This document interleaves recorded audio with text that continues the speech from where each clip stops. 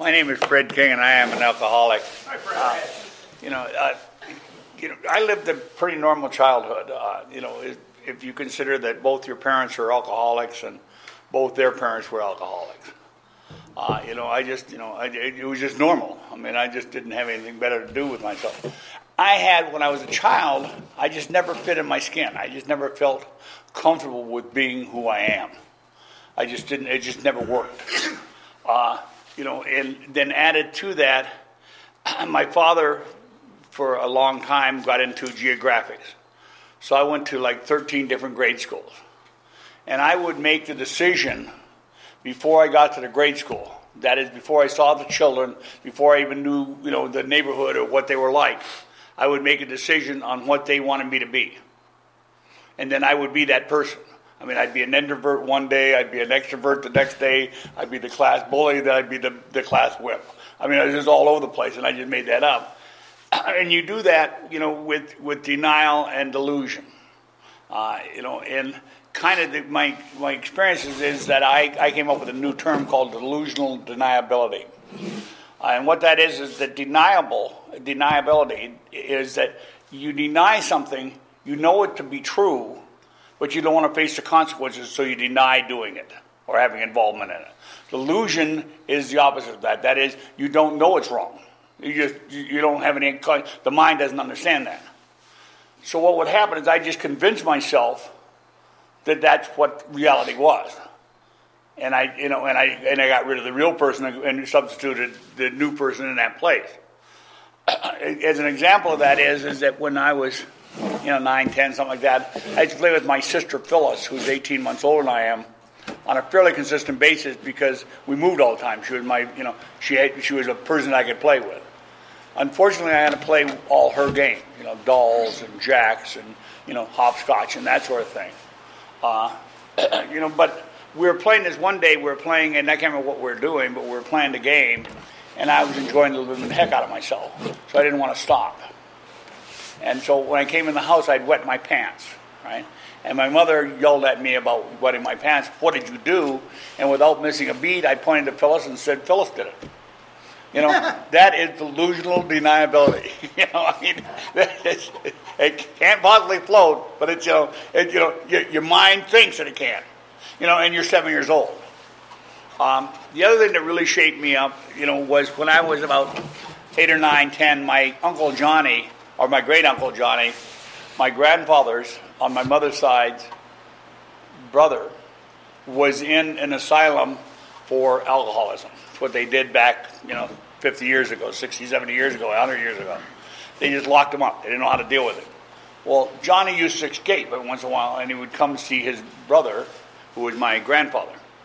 And we were living with them for a while during one of our moves, and Uncle Johnny escaped, and what happened is that he would just go to the local bar, sit down, order himself a Boilermaker, and say, call my brother. And my grandfather was a big fish in a very small pond in Port Huron, Michigan, and he would go down and get Uncle Johnny. Now, go down and get Uncle Johnny is a relative term.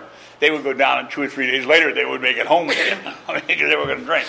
Well, we were in this period where that day my dad had decided that he was going to spend a lot of time with his son.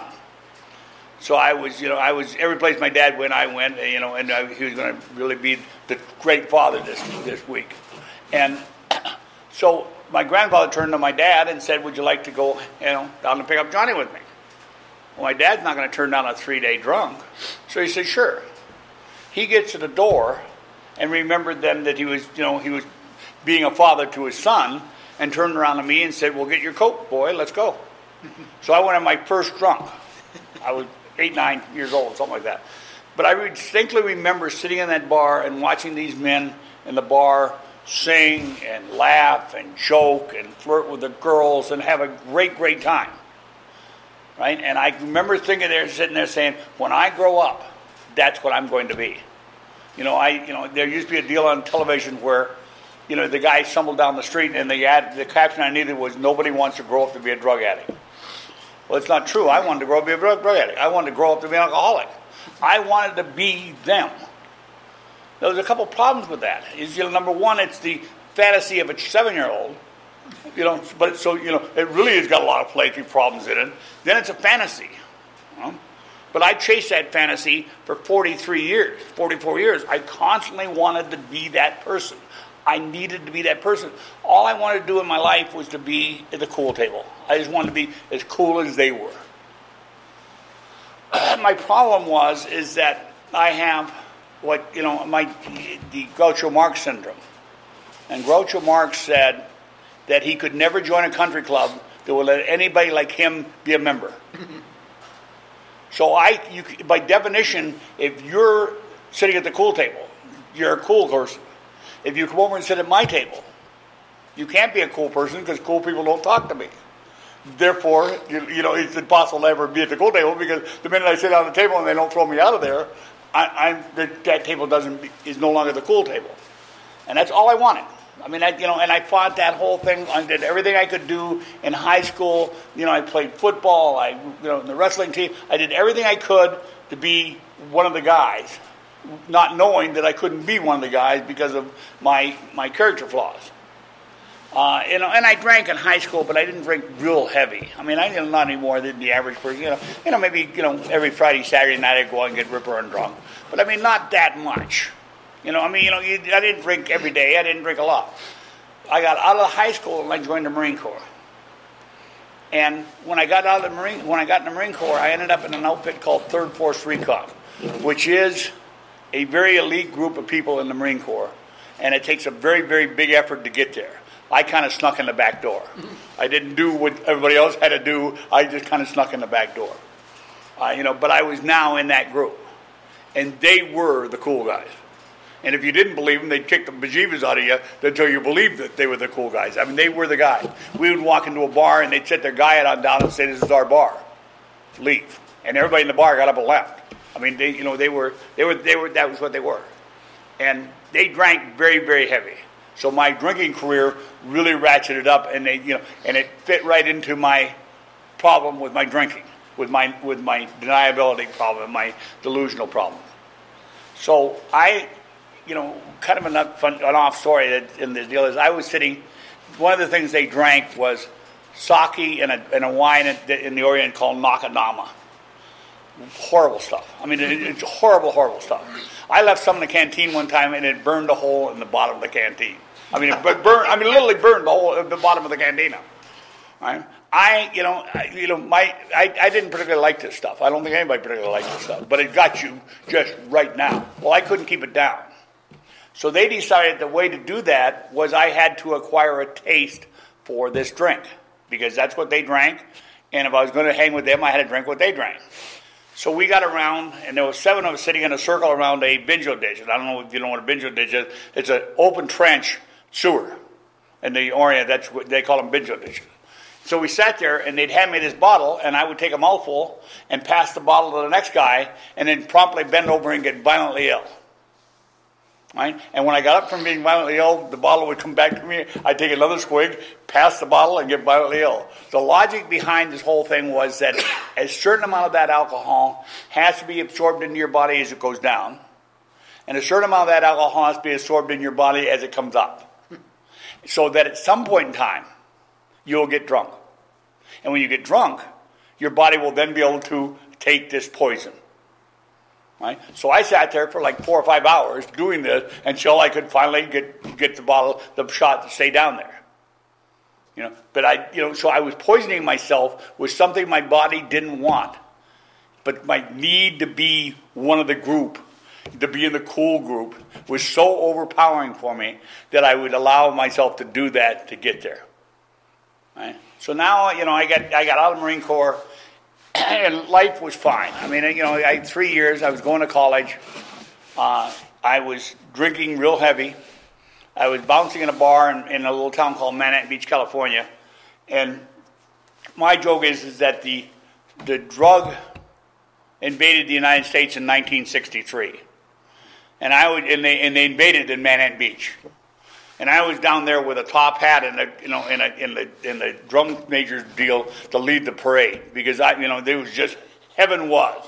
I would, all of a sudden there was something out there that, could get me really wrecked and let me still drink like a fish. And my drinking was not looked at as bad behavior. I was just in heaven. And I was in heaven for like 3-4 years.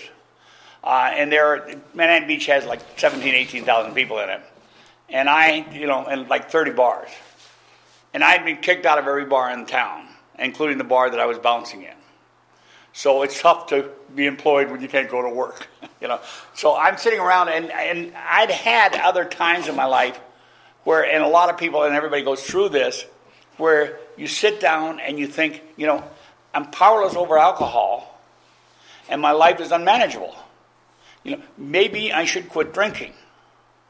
And I would have these thoughts, and I had these thoughts before that, and I had those thoughts then, and I've had them after that. And I sat down and I thought, maybe I better readjust my life. So I'm readjusting my priorities and thinking about how to control my drinking and so on and so forth. And I got a job at McDonnell Douglas. At that time, my major in college was to be a engineer, math major, and at that time they were doing what's called cost plus hiring. I don't know if you're familiar with cost plus, but they were building the Apollo rocket. They'd hire anybody they could justify to hire, and then the government paid them over top of what they paid them. So they hired everybody. They didn't, there wasn't a need of people. So I got to work, and I showed up, and my boss informed me that, they didn't have anything for me to do. There was no work to be done. I mean, they were 10 times the people they needed in that job, but the government, had a guy walking around, and if you weren't doing something, you were fired because you were excess work then. I mean, they got you out of the deal. So I had to look busy. Well, there was nothing to do. I mean, one guy was mopping the floor, one guy was sweeping the floor, one guy was emptying the trash can, one guy was sharpening pencils. I mean, all things I didn't feel like I was qualified to do. So I sat down, and it dawned on me that I could stand by the clock-in gate when I came in, and then the graveyard shift would leave, they would clock out, and I could just walk out of the plant with the graveyard shift. And then when the swing shift came back in, I could just walk in the graveyard shift, hang around the clock out, and go home. Right across the street from this is a bar. It was a topless bar. It was a topless bar. Now, I'm in my new improved Fred King mode, so I'm being responsible. So I sat down and analyzed out how much money I had a week over my cost of what I earned at this job to spend on liquor. Right? And I would sit in the bar, and the waitress would come by and say, "Would you like a beer?" And I'd look at my watch and I'd say, "I can't afford one for 22 minutes." Give me a couple of minutes here. I can do it in 22 minutes. And then, after about 2 weeks of this, I convinced the owner that there was problems in this bar. There were a lot of rowdy people came in there after work. They got a little drunk because they'd been working all night, and he needed a bouncer. So the guy hired me as a bouncer. Right? Now, he only paid me $1 an hour, but he gave me free beer. So now, I get up in the morning, I go to McDonnell Douglas, I clock in, I walk back over, I walk into a bar, right? I sit down, I'm getting free beer, I'm talking to girls with no clothes on, right? And I don't know about you guys, but I took that as a sign from God that my drinking was a good idea. I went right away from I have a problem with alcohol to alcohol is the greatest thing in the world. Instantaneously blew that whole problem, the first step right out of the water. Just pow, is gone. And my whole life was that deal. I did that constantly. I mean, things would go great for 4, 5, 6, 7 years, and then then the alcohol would get out of control. I would sit down and say, I've got to get this under control again. And while I was doing that, something else would happen again, and then I would say, I must be, it must be what God wants me to do. I mean, the only time I ever put God in my life, by the way, was when he did something that I could take. It was good for me. I mean, if I did something, it was me that did it. You had nothing to do with it. So anyway, I floated right around. I was great life. I mean, I floated through there. I made a couple bucks. I had a nice job. I got married. I had 3.5 kids, or 2.5 kids, or whatever it is that you're supposed to have. Everything was fine. And again, we were talking about this earlier. The problem you've got is that you don't realize when you're drinking like I drank, the horror you're doing to people. My wife is our ex-wife is an unbelievably beautiful, nice person and a great mother. Except that she also is manic depressive. And she's diagnosed manic depressive. She just won't take any medication for it. She refuses to accept the fact that she has a major problem. So I would come home from work, 6 o'clock, 7 o'clock at night. The kids would be sitting in the house, and my wife would be in a manic depressive mode. She'd go in the bedroom, close the door, and everybody was on their own.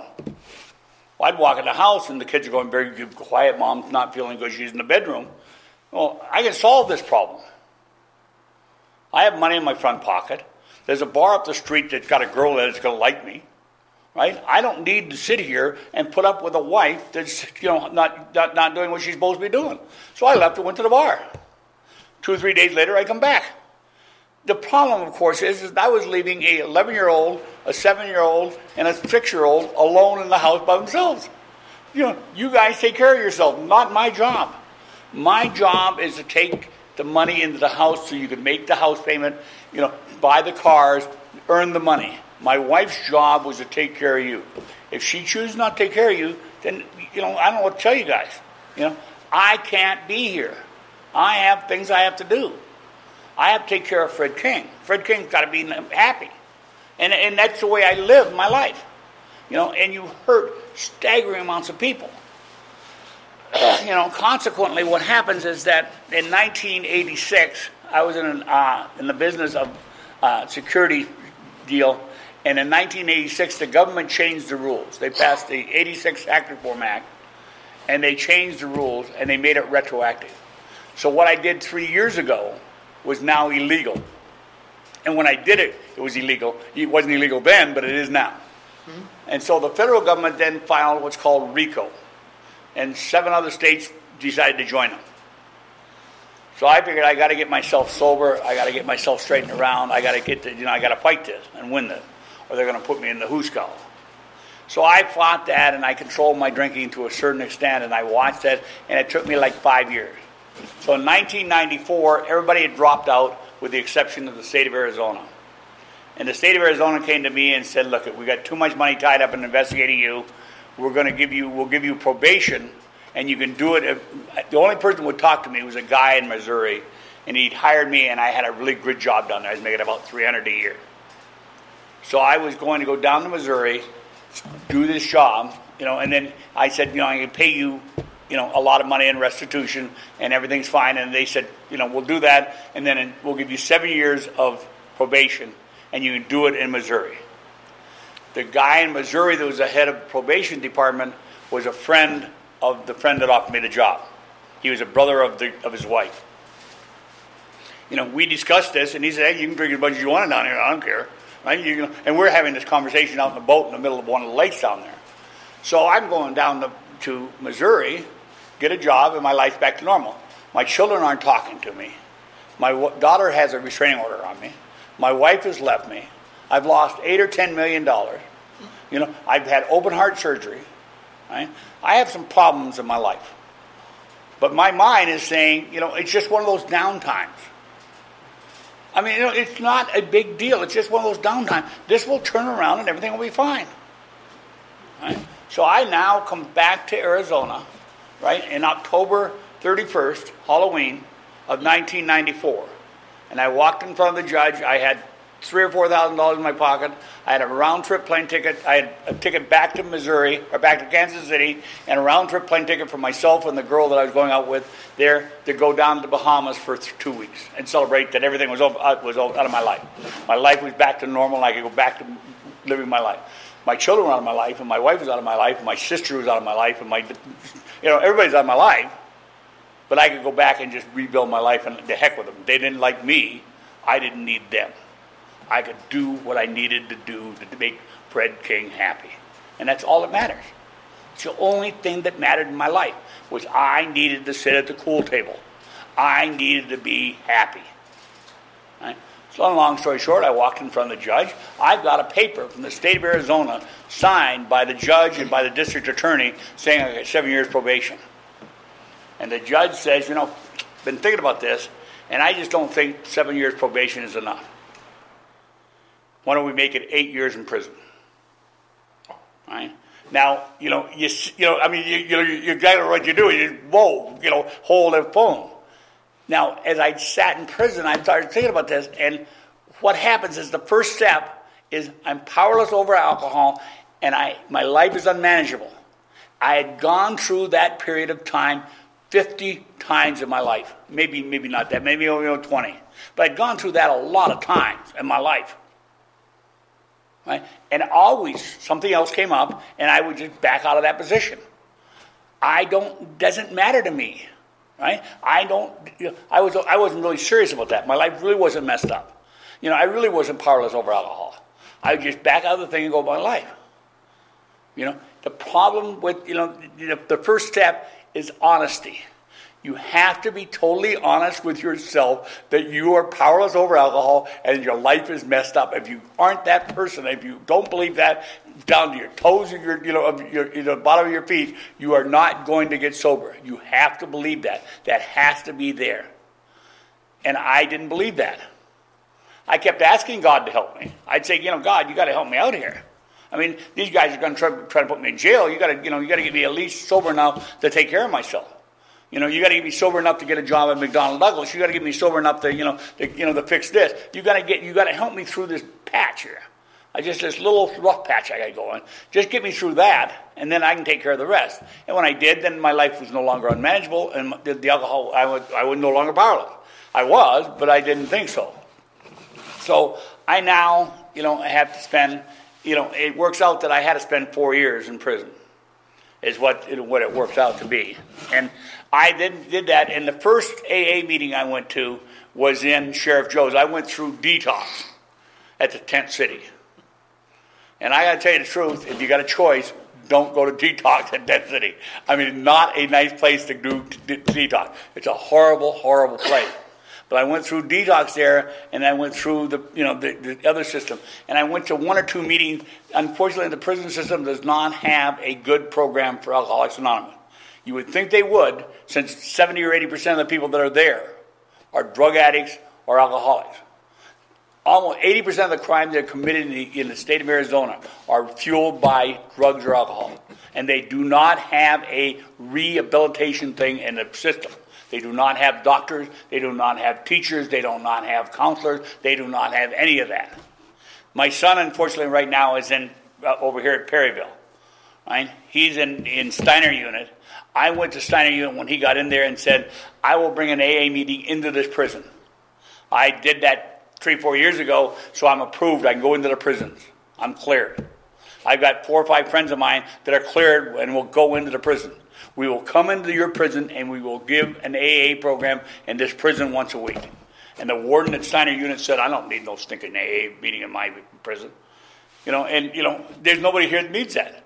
Well, I know of at least one person that does, my son. So, bottom line is, you have to do the first step. So now the second step comes bopping up to us, you came to believe that a entity could bring us back to sanity. Well, I wasn't insane. I might have been delusional. I might have been in denial. I might have been doing some bizarre thing, but I wasn't. I didn't think I was, Sherlock Holmes. I didn't think I was, I didn't think I was, I wasn't insane. Right? But I had to come back to that belief. You have to understand that it's necessary for that to be there. You have to because that gives us hope. See, in solving a problem, first thing you need to do is identify the problem and admit that you have a problem. You've got to be totally honest with that thing. The next thing you have to do is then believe that there's a solution to that problem. You have to have hope. You have to have the rights to be there. You have to do that, and that's where God comes into this whole thing.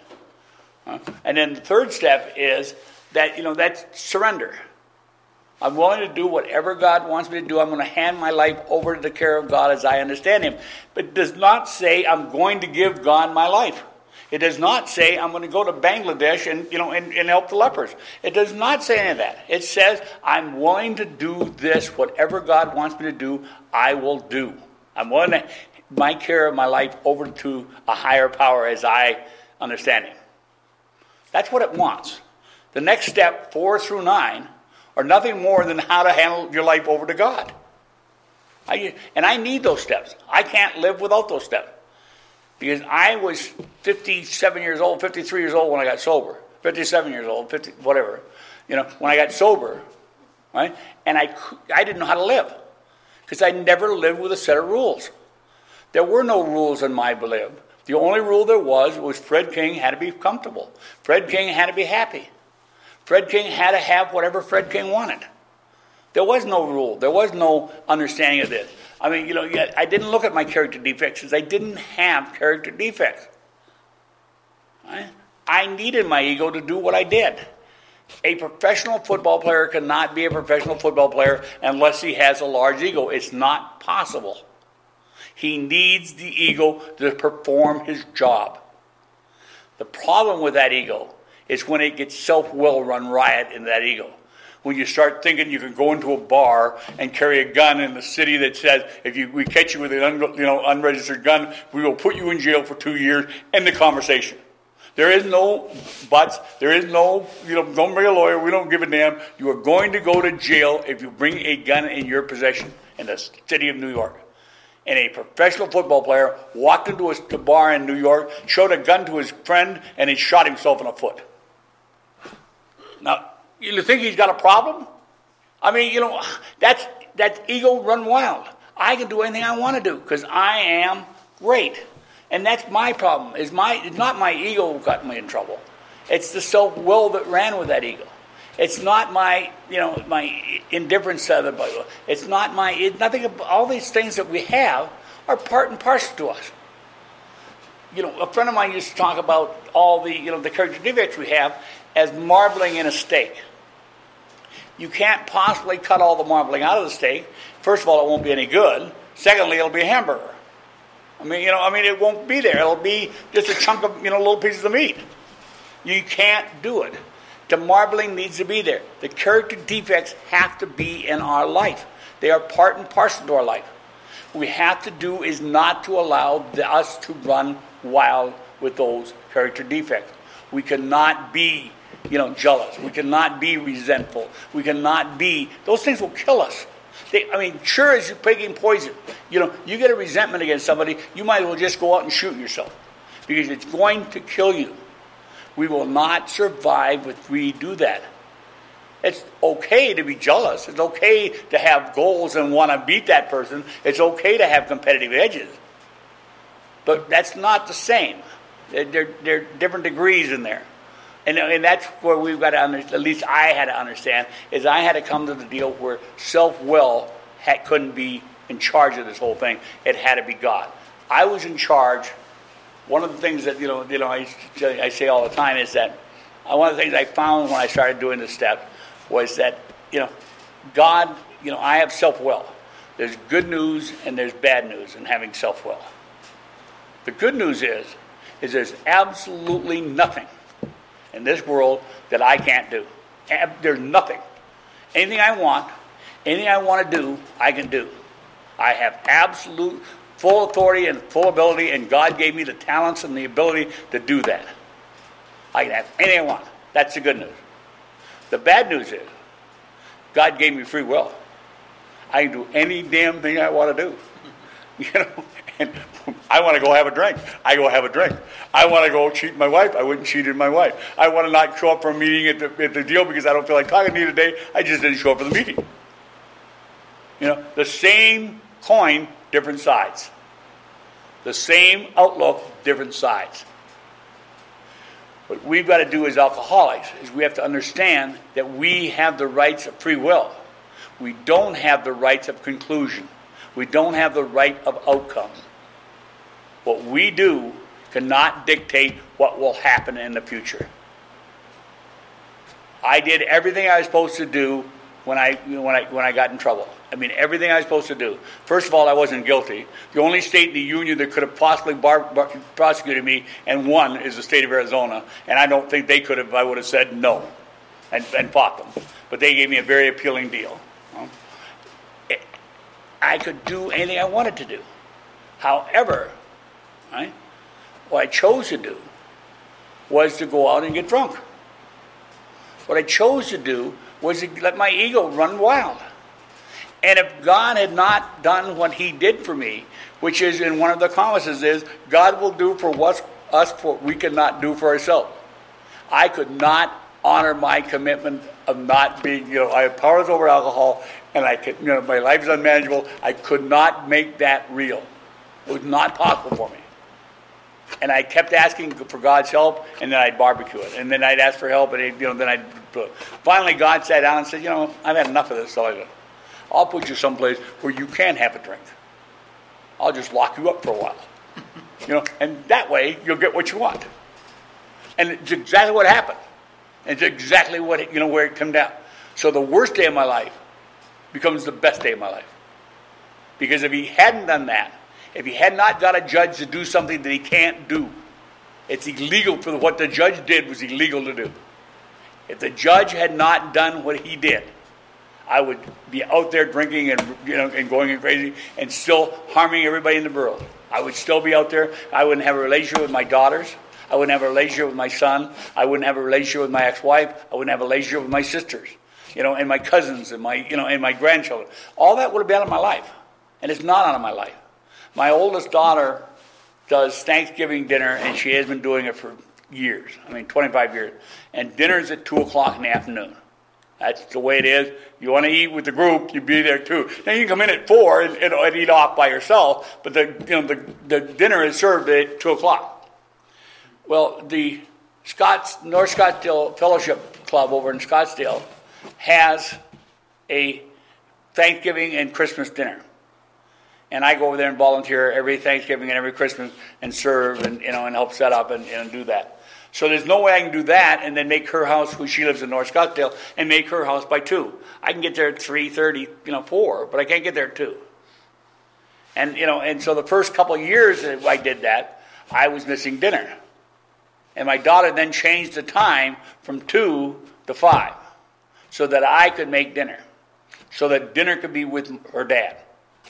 Something that she'd been doing one way for 20 years. And she had, got to remember, at that time, I was maybe 9-10 years sober. 9 years prior to that, she had a restraining order against me. She didn't want me in her life. She didn't want me near her children. Now, I'm doing this. She would make up excuses. Fred, I got to go out of town for 3 days. Could you come up and stay with the children? Her daughter was 16. Her son was 14. They don't need me to babysit them like what have they been doing for the last 5 years that I've been around? They've been babysitting themselves 5 years younger. They don't need me. But my daughter went out of her way to put me into a position where I could then bond with my grandchildren. I could then get a relationship with my grandchildren. My other daughter does that. I have a great relationship with my grandchildren. I have a great relationship with both my daughters and my son. I talk and get along with my ex-wife. It's still an ex-wife position, but we get along okay. Both my sisters are now back in my life. My brother-in-law is back in my life. Cousins. My ex-wife's brother lives in, down in Surprise. And we go out to lunch like once a week. I'm nothing to him. There's absolutely no relationship between me and he is, but we go out because, we have a relationship. We know each other and we like each other and we're about the same age and we have a lot in common. And he likes me and I like him. All because I don't drink. So then I have to do the 10th, 11th, and 12th steps, which is giving back to God, giving back to the program of Alcoholics Anonymous that gives me all these things. Because without Alcoholics Anonymous, without God, and without the steps of alcohol, with the steps, and without the fellowship, I have nothing. I'm some guy sitting in Missouri, sitting in a bar, crying on my soup once every 4 or 5 years because life isn't going well, right? Waiting to pick up some, barfly that doesn't like me at all. The only reason she's with me is because I'm buying the booze, right? And that's my life. And that's my story of my life. And I see people, unfortunately, sitting in bars here that are doing that. And you want to walk up and just grab them by the shoulder and say, listen, I've got a solution to this problem. There is a cure for this problem. Come with me and we can fix this problem. You just can't do that. My joke is, why couldn't somebody get a hold of me at 30 years old and put this in my mind. I mean, my life would have been a lot better. My children's life would have been a lot better. My grandchildren's life would have been a lot better. Everybody in the world would have been better. I mean, literally, when I first got sober, my joke used to be is I used to just walk up to everybody I met, and I apologized. Because I drank off and on, for 5 decades. I drank hard in 59 to 94. Literally 5 decades I drank it. And I drank in California, I drank in Arizona. Well, I had to hurt somebody, I mean, it was impossible not to have that happen. I just cut too wide a swath. Once I got sober, I realized that I had to rely on just who I really did damage. And there's still people out there that I don't know. The reason I introduced myself as Fred King is I don't want anybody to say, I wonder if that's the same guy. I want them to know that's me.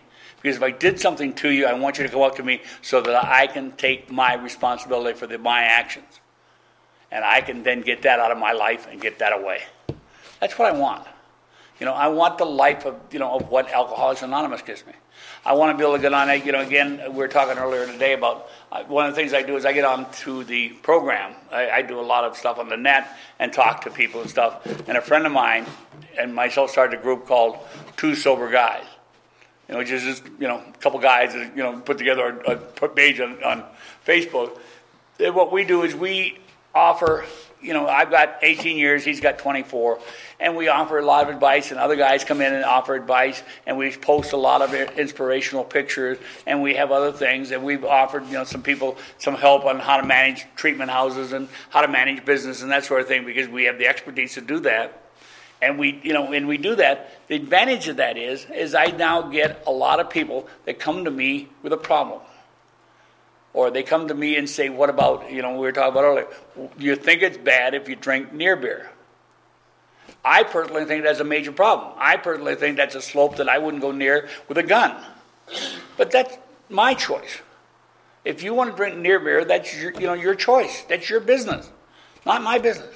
I have an employee, a sponsor right now, they'll call me up and say, well, can I do this? You can do anything you want to do.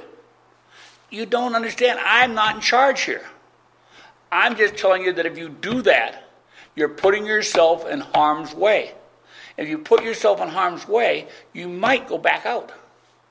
And the biggest fear I've got, the absolute biggest fear I've got, is I hear people all the time say that they're really worried if they drink again, they will die. And my fear is not that I go back out there and die. My fear is I get out there and start drinking again.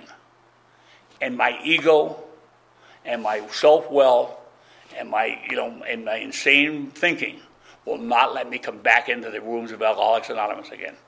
And I will sit out there 5 feet away from the door that can make my life wonderful and die a miserable, horrible death. That keeps me awake at night. It petrifies me that that's possible for me to do that. It's just a horrible, horrible thought for me to do. So what I say to everybody when I talk to them and I share is that you got to come to the program. You have to work the program. You have to work the steps. You have to get a sponsor. You have to come to meetings. You have to rely on God. And you have to do that. If you don't do those things, you will not stay sober. Bill was asked in 1951 or 2, they interviewed him and they asked him if there was anything he would change in the Big Book. And his answer was the only thing he would change in the Big Book is where he says, seldom do we see a person fail that has fully followed our path. To never have we seen a person fail that fully followed our path. Because if you do what you're supposed to do as the book lays it out, and with modifications, as I talked about earlier, if you do that and make that program yours, and you live to that program, a great program. You have a phenomenally great life.